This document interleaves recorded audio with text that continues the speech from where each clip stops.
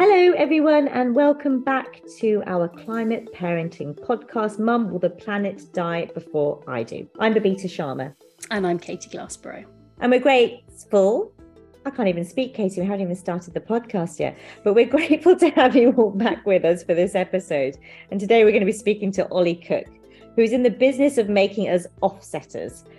He's the founder of a startup called Echo, which empowers the big brands, businesses, and customers all around the world to measure their climate impact via your very own bank card. So how does it work, you might be thinking? Oli is joining us now to explain how he is trying to make all of our finances greener. I'm a parent. I've got two young girls who are 5 and 3. And what are their names? Imogen and Ella. You know what? They're going to love me for that. They asked me if, when I said I was doing this, they said, can I have my names through Alexa? So sorry for saying the dreaded word.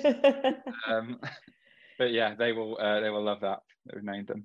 So why Echo? What is Echo all about, Oli? Because I could read the blurb and read that out right now for our listeners, but it's probably better that you tell me what it is and that we can digest that a little bit and then break it down. Yeah, of course. So Echo is all about empowering consumers and businesses to take on climate change or sustainability more generally. And we do that through looking at purchase transactions. There are more than 700 billion transactions happening around the world every year. And we try and get into those payments and those transactions, whether you're buying something or whether you're making a payment to a friend, and help people. So using our technology, we can tell you the carbon footprint of what you've purchased. We can help you reduce your carbon footprint because we see your behavior. We can help you figure out ways for you to live more sustainably. Then we can use those payments to do reforestation, save plastic bottles from entering the ocean, lots of really interesting sustainable projects. And then finally, any kind of residual part of your footprint that you've got left over, we can carbon offset that. And we do that. So that is a lot of stuff already right there. But what are we talking about here when you say transactions? Like, what are we physically talking about? Whenever you buy anything anywhere. So whether you're using your card to buy something, whether you're buying it online, whether you are a business and you're buying stuff for your teams, whatever that might be, that's the area. Because that's ultimately where financial services has such an incredible space to do something in climate change, because we get to see all this data that you do. And you don't necessarily know you're interacting with financial services. So if you went to town for a day to go to work, you've got in the tube, you've tapped the card twice at least, you've gone to get yourself a coffee, we know everything that's going on. And actually we can use that data to do some good things because we see all the information. That's what we're doing.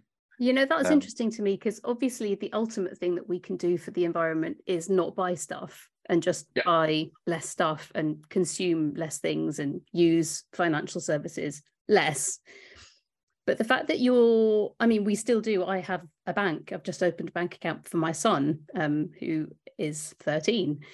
So the fact that you're taking on an industry, or you're operating in an industry that we all have to operate in, or lots of us do, I think is really, really fascinating, because I'd love to not use banks. I'd love to trade, and I'd love to, but that's not the reality of how we live. So was that kind of a conscious thing when you'd been in the financial industry for a certain amount of time? Was that a conscious thing to be kind of using your experience, the financial industry? Yeah, and that's actually something we wrestled with a lot when we were designing what we're doing, kind of building it, is buying stuff is inherently bad generally, and therefore we're using that to power good.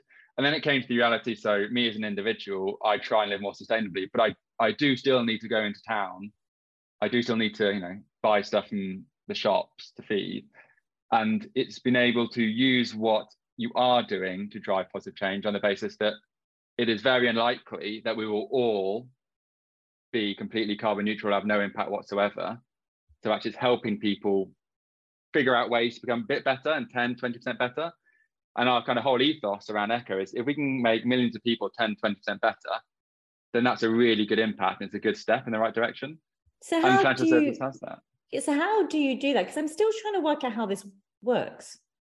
Yeah, so we do it in different ways. So we have our own debit card and kind of consumer app in the UK, which as you buy anything on your Good Vibes Echo debit card, we'll tell you the carbon footprint. Boom.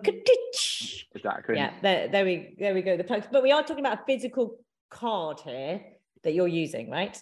Yes, physical card or an app, or Apple Pay, Google Pay. So you buy it, we'll tell you the carbon footprint. And then over time, as you use your card, we get to understand the way you transact and what you spend your money on and where you actually see your carbon footprint. And then we can give you helpful notifications to figure out ways to reduce it or encourage you. So if you've done lots of really good stuff this month, you've helped reduce your carbon footprint, say 20%, we then try and encourage you by giving you the reward, like Fitbit give you the reward around, you're doing it really well, you're smashing it this month, keep it up, and help encouraging you to do more good stuff. And what does that encouragement look like? Is it like, here's a £50 voucher, go back into town and spend it again? No, it's all on behavior. So it'll be like, that's the best month you've had since you've been an Echo customer, or you're in the top 10% of people like you, keep it up. So exactly like Fitbit, always, it never tells me off I've been lazy. It always encourages me to do more good stuff, walk more, do more running. We want to encourage you to continue to reduce your carbon footprint. This is very interesting, isn't it, Katie? And reduce the carbon footprint by spending in certain ways, so you can track the way that people are spending, what they're spending their money on, how they're consuming. Yeah, so in your Echo app, you can track where is your carbon footprint and what part of my world is actually the biggest contributor, and do I need to change it, do I not? So when I started with my first Echo account, when we started building it, you suddenly start to see the pattern of eating out has a huge impact on my carbon footprint. So it gave me the notification to go, wait a second, I need to reduce that. That's easy. I can do that. So now I reduce my carbon footprint. I don't really eat out that often. We go out to town with work, I take lunch, homemade, and that's made a significant difference. You can track it and see the performance. I mean, how do you devise this piece of kit, software, coding, all that goes into it? I mean, you said when you set up your account and you were doing it for yourself. I mean, this is a one-man job initially, right, Oli? This was your vision, I'm right in thinking? There were 4 of us who started building this together about 3 years ago. So there's 4 of us who were the founders, and then since then, the team's grown and we've got some more people helping us build and service our customers. The question is on the data as well, right? So it's very hard to track carbon footprint of everything in the world, especially products and services. So we use data that has the carbon footprint of the shop you're shopping at. Hold on, wait. We'll go there in a minute and the big data, but I still want to get back to you and your 3 other friends. I'm presuming you'd like to be in partnership with friends, I suppose, but 4 of you. Why come up with this idea? Like, what was the big thing you wanted to do? It actually started, we weren't talking about doing a business together. That wasn't the conversation. It was all around talking about climate, talking about sustainability, and then what are we as individuals doing? So we all kind of ran businesses, and then we all, obviously, most of us are parents and have day-to-day lives. And we were really struggling with trying to do more in the space, or at least tracking. Because I'm a numbers person. I like numbers and seeing my performance. It's very hard to know if the changes I'm making were doing good. And therefore I found it quite hard to encourage myself to continue to do more things, or even know whether I'm making an impact or I'm living better or not living better. I don't really know. And then it went from there talking about, well, we all know about financial services, we know about technology, all the data's in there anyway to help me figure out the answers to the questions I'm asking myself. And then from there we started to build Echo, and it took a year, 2 years to build the idea fully, to build the concept and kind of figure out how we can do this, how we can deploy it. And then we launched it a year ago, and then from there it's kind of grown and grown and grown. And now we're helping businesses do it as well. So it's not just consumers. Anyone with employees can take on our product and empower employees to do more in that space. Wow, that's so interesting. And as you say, you're a numbers person. I think in the fight against the climate crisis, for parents, for adults, really concerned about this on behalf of their kids, there are so many different ways that we are trying to combat this. So that you, with your group of friends, I imagine, came up with this concept for people like you, for people who are numbers people. I think of my carbon footprint and I just immediately think I need to just reduce everything and just go and live in a cave. But that you're kind of systematically trying to think, okay, well, we can analyze this, we can look at the data, That's so interesting to me. That's your action point. You saw a way to really actually help people like you who wanted to understand the data, and that was your entry point. That's really cool. The way I motivate myself maybe is, what's the number, and then how can I reduce it, and how can I track it? And if I can see myself getting better, then I feel quite good about that. And I kind of more better, get better. And without that, I really struggled. You try and make the right choices, but I really struggled with I don't know if I'm getting better or I'm not, or whether it's making a difference. So what were you doing up until that point as an individual then, Oli? So I was doing all my recycling. We were trying to move over to more sustainable products and services. So to name drop people like Small, etc. And we were trying to, as a family, make little changes regularly. I think we tried once to kind of go all in, and this is now a big change for our lifestyle, and that was very tough. Then it's kind of, how do we step it in? How do we slowly increase, get better and better and better? And then 2 years later, suddenly our carbon footprint's reduced significantly because we mostly eat vegan. We mostly walk everywhere we could possibly go. We kind of reduced everything every step of the way. But it was not an overnighter. And this is part of it as well. But I didn't become, and I'm not portraying myself as being perfect, from my impact at all. But it was never an overnight, this is now me. It's kind of a, how do we get better through little steps? But that's good, because we don't want to interview perfect people. None of us are perfect. And in fact, that's something that Babs and I've talked about quite a lot in this whole discussion about, climate anxiety, being parents, seeing the climate crisis unfold is terrifying. But it's about making these incremental changes, isn't it? We still live in the world that we live in. So I like that. And I like the fact that you're taking one little thing at a time, or big thing at a time, and trying to make changes and analyze it. Has that made it kind of more, has that made for you the climate crisis, not obviously less scary because it's incredibly scary, but has that made it more manageable for you to kind of make these behavior changes? I think it has. It's made it more, I'm increasingly aware of everything that I do and the impact that has, because I can see that now, and that's quite useful. Has it helped me in different ways? Because I guess one thing I've realized through Echo is it's made me think about climate in pretty much everything I do, and therefore that has a much broader impact on the way I behave, or the way I talk about things, or the way I challenge other people when I'm speaking to them in various forms. So it's had a much bigger impact than what it's doing itself, because I now talk about it, think about it, and I'm involved in it every single day, every minute of every day. In what way? In the way that I challenge friends on their thinking. I have more comfort in that I'm a numbers person. I can challenge them quite clearly on what they're doing. Go, well, were you aware that's the impact of what you're doing? Challenge me now. Give me an example of what you mean. Challenge us. Very hard. So I know people who have very expensive petrol cars, that kind of rocket through, and you can actually have an honest conversation going, well, use your Echo card, I'll use mine, and let's see where we get to in a month. Let's have a conversation. You'll see the impact of what you're doing, and you can track it. You can see your carbon footprint, and that's pretty painful to see. And that's where it's kind of just having that ongoing conversation. But when you said it's painful, that's also interesting to me. I think some people want to know their carbon footprint. Some other people potentially really don't want to know they want to just do something good, but they don't really want to know. Like, how have you navigated that one? So we're more for people who do want to know. Yeah. I think you couldn't take our products out, whether you're a business, whether you're a consumer, unless you wanted to know. Yeah. And we kind of just went straight down that path that we're here for people who want to be 10-20% better and help on that journey. If that's not you, we're probably not the right product for you. We're probably not the right business for you. But it doesn't mean you're not doing something fantastic. That's not what I'm saying. It's just we are really for those people who really want to see their impact and help reduce it and can measure it. And what's the uptake been like then, Oli? I mean, I know your startup, you've kind of been in for a year or two now. So how is it going? Are people getting it?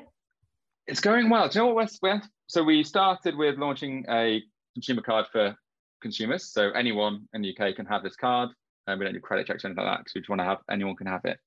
And that was going well. But what we realized is businesses were asking if they could have it, which was, well, maybe was not quite expecting that to happen at the same place. They're saying, can I have it for my employees? Can I have it for my business? Can I have my business expenses? because we see that as a big opportunity for us as a business to do more. And that's, you know, we've launched that product from now, so they can now do that. But over time, we've kind of gone through we launched the product, then we had a cost of living crisis, etc. And that kind of, does that change people's behaviors? Has it changed the way they are purchasing the Echo product? Yes, it has a little bit. But then we're going to play through that in the future. That's okay. So it kind of dipped a little bit, and actually businesses are now the people who are really asking for this product. So people listening, sorry, go on. I was just going to say, people listening to this might be thinking, oh, this is just a real good opportunity to make a bit of money. And there is, for you guys as a business, and there is that conversation where people say, you know, businesses, and I'm playing devil's advocate here, by the way, Oli, I like to play devil's advocate. Katie will tell you that. But, you know, businesses want to make money out of the greenness that has arisen in people's consciousness, right? But perhaps behind that is not the authentic mode of functioning that needs to really tackle climate change. What would you say to that? I would be careful being concerned about profit with purpose. I think businesses need to be commercial to be able to deliver the impact that they can deliver. So we are a commercial business. If we weren't, we couldn't be doing the things that we're doing and having the impact that we're having with the people around the world. I think there's almost a danger of assuming that if you make money as a business, that means you can't be doing good. Because I fundamentally don't think that's true.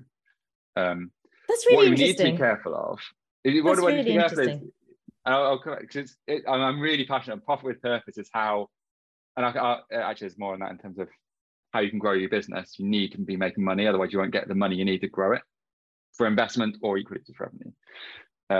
I think for us though, it's about the tangible stuff. So we are all about tangibility. Using our card, you know, we can tell you carbon footprint, we do tree reforestation, we do plastic waste removal, we do carbon offsetting, rhino conservation, etc. It's about the specifics. I can tell you exactly the amount of trees you have planted, exactly the amount of bottles you've saved, exactly the carbon footprint, exactly what you've offset. Here's the certificates, here's the stuff. And I think having that clear transparency throughout tackles that to go, we are a commercial business, but you can see what your personal thing is, and we can see what the whole of Echo has done as a business. And that, I think, is a way of helping people with the confidence of, is this genuine, is it not? It's not a future commitment of a business that says we are, you know, we're not even a green coloured business, because we thought that was just a bit too close to the line, where our colours are psychedelic. And that's about positive reinforcement, but it's about factual transparency of your impact.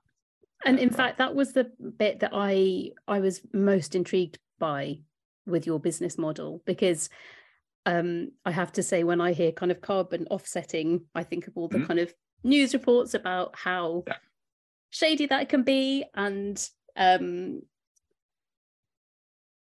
but transparency is key, as you say. And if you can say that you have got a full handle on the forest where the new trees that you're planting are going, and you've got full accountability that they are going to be watered for the first year or so, or you kind of, you know where they are. I think lots of people, when you're kind of encourage something for carbon offsetting, there's not much confidence, I think, with some of those schemes, because so many of them, you know, have seemed a little bit less good than they might appear. But the fact that you do seem to have a commitment to transparency must have been quite a hard decision for you as a business to make as well, though, to have that robustness.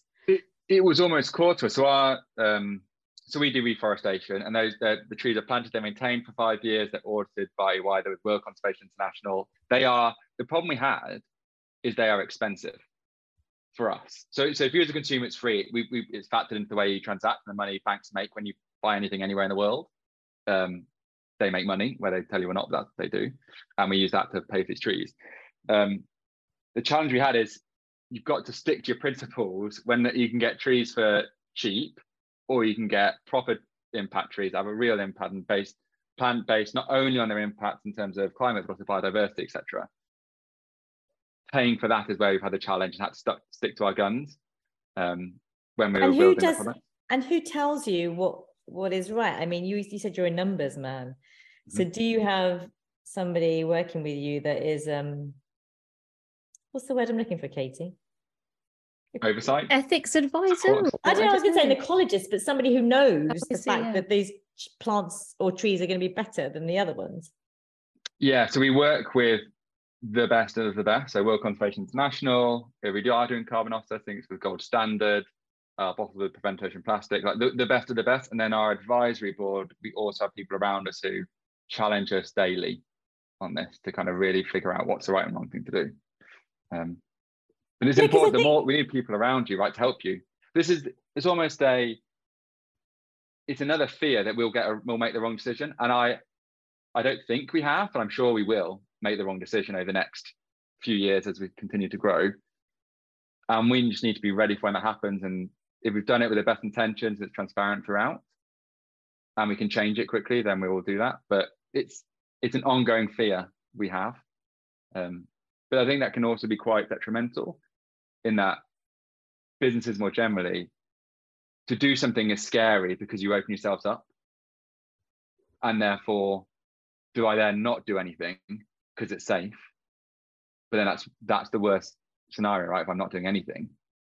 And I think there's an appetite amongst some consumers, not all of them. I think there is an appetite amongst some consumers. We, my husband and I transferred to an ethical bank probably about 6 years ago. And, you know, it hasn't been easy. There's not as many facilities as there are with kind of some of the major banks. But it's been exciting to see the transition in with that bank. And I think probably the people who you would attract are customers or consumers who are interested in seeing how you grow and how you are responsible with their investment. Because I don't know, how do you invest people's money as well? What does that look like? So we don't. We are a debit card. We don't do things like mortgages or loans or all that kind of stuff. We don't really play in that space. And any money held with us is held in account and not lent out. So that doesn't happen as part of the regulatory framework we've set up and we're in. So that's kind of helpful in that, you know, you put money with us, it sits there. But we don't want to have your mortgage. We don't want to have your investments or savings. Where about your transaction stuff? So what are you buying every day? People load us up with £500, £1,000 a month and go and use that on their daily spends, because that's where we can really help. We're not really here to help you with your pension or with your investments. There are other brilliant providers who do brilliant stuff. Yeah, and you talked a bit earlier, and I cut you off, I think, because we were talking about, you know, the startup journey. But of course, you're data gatherers, you're collectors of people's information, very personal information, very private information for some who, although, as you've already told us, banks are already doing it, we just don't want to hear about it, but you're really penetrating that. So there, with that, surely comes a level of responsibility. And people often don't want to know what they're up to every day. You know, it's kind of going into the psyche of people saying, well, it's a bit like, you know, your smart TV or everything's smart, or you're being told this, or your Fitbit, and then there's another thing. So how are you kind of, I mean, do you get what I'm saying? Do you get like the idea that another layer of information about yourself is being exposed to a third party, and you're having to answer to that with notifications on your phone saying you are not doing enough today? So you should never get that from us. We'd never tell you off. It's always positive, always encouraging, positive reinforcement. You'll never get the negatives. Yeah, but that could be irritating as well. You are doing really well today. Yeah, true. There'll be people who may not like it. You know, you can turn off notifications for a bit, and that's saying with kind of anything where you have that communication flow. On the data set, just to be clear, we use that data set, but there's technology led beneath, so actually can't see you. That's kind of all done, as in every transaction anywhere in the world. Your bank can see the same data we see. It doesn't really. Maybe it's crystallized that banks, building societies, car payments can see that stuff. I do think there is an information override there. Right? You can have too much, and therefore there's so much information that means I don't really pay attention anymore. It's just too much for me to engage with. So that's why I want to make it personal. It's about you and your impact. And if you want to turn it off, you can turn it off. And you want to use it, you can use it. But even if you turn off the notifications, you're still doing good, because as you transact, the card itself is planting trees and saving plastic bottles, cementing the ocean. it's already doing that good stuff. If you want to turn off for 2 weeks, we encourage you not to do that, but if you want to, you can. So I'm fascinated by this profit with purpose, though. Obviously, you have decided with your skills and your experience and your response to the climate crisis, you're a dad, as you say, you've decided to set up a bank. For other parents listening to this who don't really know where their place is, what would you say? I like the idea of you down the pub with your 3 other friends kind of hashing this out and kind of, all dads. Was it in the pub? Kind of, I missed that bit. Yeah, I inserted that. Oh, it's in the pub. Okay, I think I inserted that into the narrative because that's how I imagined it was. It was in the pub. Maybe I just wish I'd been there with you, Oli. I think that's probably it. But like the fact that you had this drive and you wanted to do something and you've done it is really hugely like exciting. And I just wonder what you would say to some people, parents listening at home, maybe along the lines of the profit with purpose thing, other kind of ways that people can set up, like entrepreneurial things that people can do. Would you have any advice for any other listeners? It's a good question. I think one of the pieces of advice, one of the things we did well is we didn't jump straight in. So we had this idea and we wanted to kind of hone it and get it right. What I've done before, so a few years ago, I was really unhappy in my job and I quit it and said, I'm going to go and build my own thing and come up with a new idea, and I tried to do it. What I really suffered with was when you go and jump 2 feet straight away, you don't have any income to pay for your mortgage or nursery fees. You don't have this stuff. And then that pressure, alongside the pressure of trying to build a new business, personally became too much. I thought, I can't do this. I'm going to have to go back into a proper full-time job. What we did this time on this thing, which is 5 years later, whatever it was, is actually I had another job. We all had other jobs all the time, meaning I removed the pressure of paying my mortgage and making sure we've got everything we need for the kids. That wasn't there because that was covered elsewhere. There was other pressure because I now had a job and another job and family and all that stuff, and that was kind of different type of pressure. But it's almost the best thing we did was to take our time, do it in the right way, in a way that we weren't under pressure for speed or anything. We took our time to get it right. And if I was ever to do something like this again, it would be the same way of try and do it in a space where I have the time to think this through and don't have the pressure of financial bills to pay on top of it, because it's a lot. It's a huge amount on individuals building businesses in this way. It's really hard. To add on more layers of difficulty and stress, it would be even harder, I think.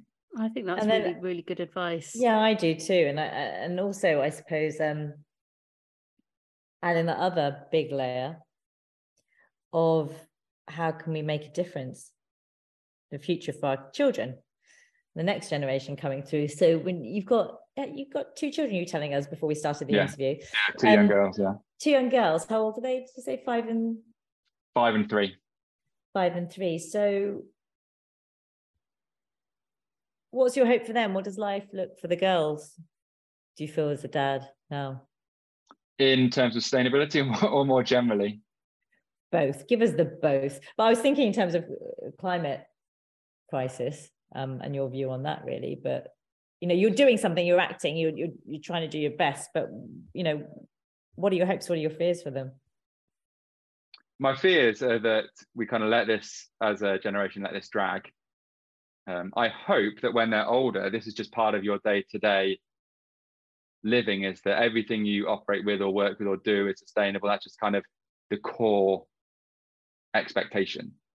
And we've really kind of moved the game forward, that it's easy for most people to live more sustainably, or it's just part of day-to-day life. It's almost when they're old enough to have these conversations, I really hope we're really a long way down the line, because if it's in 10 years that they're still having this challenge in their way of how do we actually start to get going, I think it'll be very upsetting and clearly damaging as well. Do you think they'll be proud? Well, I was going to say, do you think they'll be proud of you? I think they'll be proud of you, that you took the chance, you had a side hustle, you worked on it, and you've created something that you really believe in. I hope so. I hope they kind of see it as an opportunity for them to do something as well.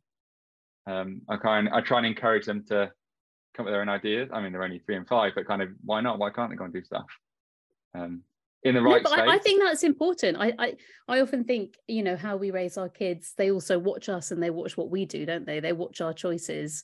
And they've watched you operating within, well, they won't know it as the financial sector, clearly, 3 and 5, but they'll watch you going to work and they'll watch you doing something totally different. And, you know, you are a man very obviously who is principled, and that you're trying to do something different for the right reasons. Wow, she called you principled, Ollie. Yeah, but I don't think she's ever used those words in a sentence to describe me, let alone anybody else. So this is a major moment. But I've been thinking about that a lot, and how our kids kind of view us and how they view our decisions. And you know, Babs, one of the reasons we're doing this podcast is that my son said, "Will the planet die before I do, Mum?" talking to me.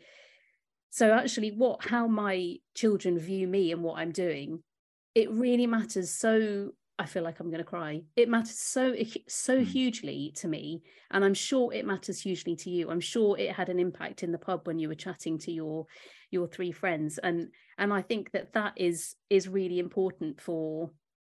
Yeah, I think that's really inspiring for other people. I try and what I find quite useful recently is we try and include them in the conversation, see things. So when we're coming up with our card designs, I got them around to make it. I mean, obviously I steered their choice in the right direction. But I got them. You're like, yeah, one of this one, maybe this one, and you're edging it down towards pen, darling. Yeah, I can steer a 3-year-old in the right way. But try and include them. I know. I think they enjoy it. Yeah, let's see. So has it been an emotional journey so far, Ollie? I mean, it's not easy running your own business. Individually, it's been tough. It's really hard. I think it's harder for my wife than it is for me, in that she read something when we were first starting out, which actually, you know, made her kind of aware of and obsessed that there are now 3 people in our marriage. There's me, there's her, and my business, because it's always in my head, like every second of every day, permanently in my head. And that's unfair on her, because when I'm with her, it's still there, still in my head, like thinking about it every now and again, or an idea or something stressful that's going on or something like that. So it's been hard for me, but I think it's harder for her. Especially with 2 little ones as well, right? Like and she's got a full-on job. You know, she's a children's doctor, so she's got her own stresses that are, you know, really impactful individually as well. But you kind of muddle through. I had some interesting advice when maybe about 6 years ago, is try and be really present when you're with your family rather than at work. Like turn your phone off and like just focus on that moment, because, you know, the bedtime story is a really special thing to do. And I work from home for a remote business. I'm lucky enough at most nights to do bedtime stories. And it's such an important part of your life, an important part of their life. And I've caught myself reading a bedtime story and I don't even know what's happened. Yeah. My brain's been thinking about this other thing that's going on. So I love that you shared that, because I think that's the same for most parents. Yeah. It catches you. Like, what? I don't even know what's going on here. And I've been thinking about this meeting that I've got tomorrow, and that's not fair. That's not fair on my kids. What does the next few years look like then for you in this space? Because of course we're talking about business and your business, but, you know, understanding, do you think the language will change that we're using every day about our own carbon footprint? Have you seen a shift in that? I think we are moving away from just pure carbon footprint into more sustainability more generally, and I think I hope Echo will be at the forefront of that, because we're plugging in new data sets that say you won't just lean your carbon footprint, but you'll be able to track versus all of the SDGs what your impact is of your purchasing, kind of help broaden out. I think it's a useful thing that we'll be doing. And I think the industry will move that way as well. I genuinely think over the next, and I'm going to get niche on my financial services stuff now, I'm a bit geeky. I'm convinced over the next 3 to 5 years, every card provider you have or work with will have this kind of tool built into their system. It will just be expected. And actually, you wouldn't bank or work or do anything with anyone who doesn't have this. Wow. And then that will elevate the game a bit. Which makes to me, though, that when you were saying about the profits for purpose and the transparency, that makes the transparency bit even more key. Because almost when I think, oh no, everyone's going to jump on this bandwagon, I think, oh no, it's so, so that's why I think the transparency that you're trying to bring to it is so fundamentally key to that.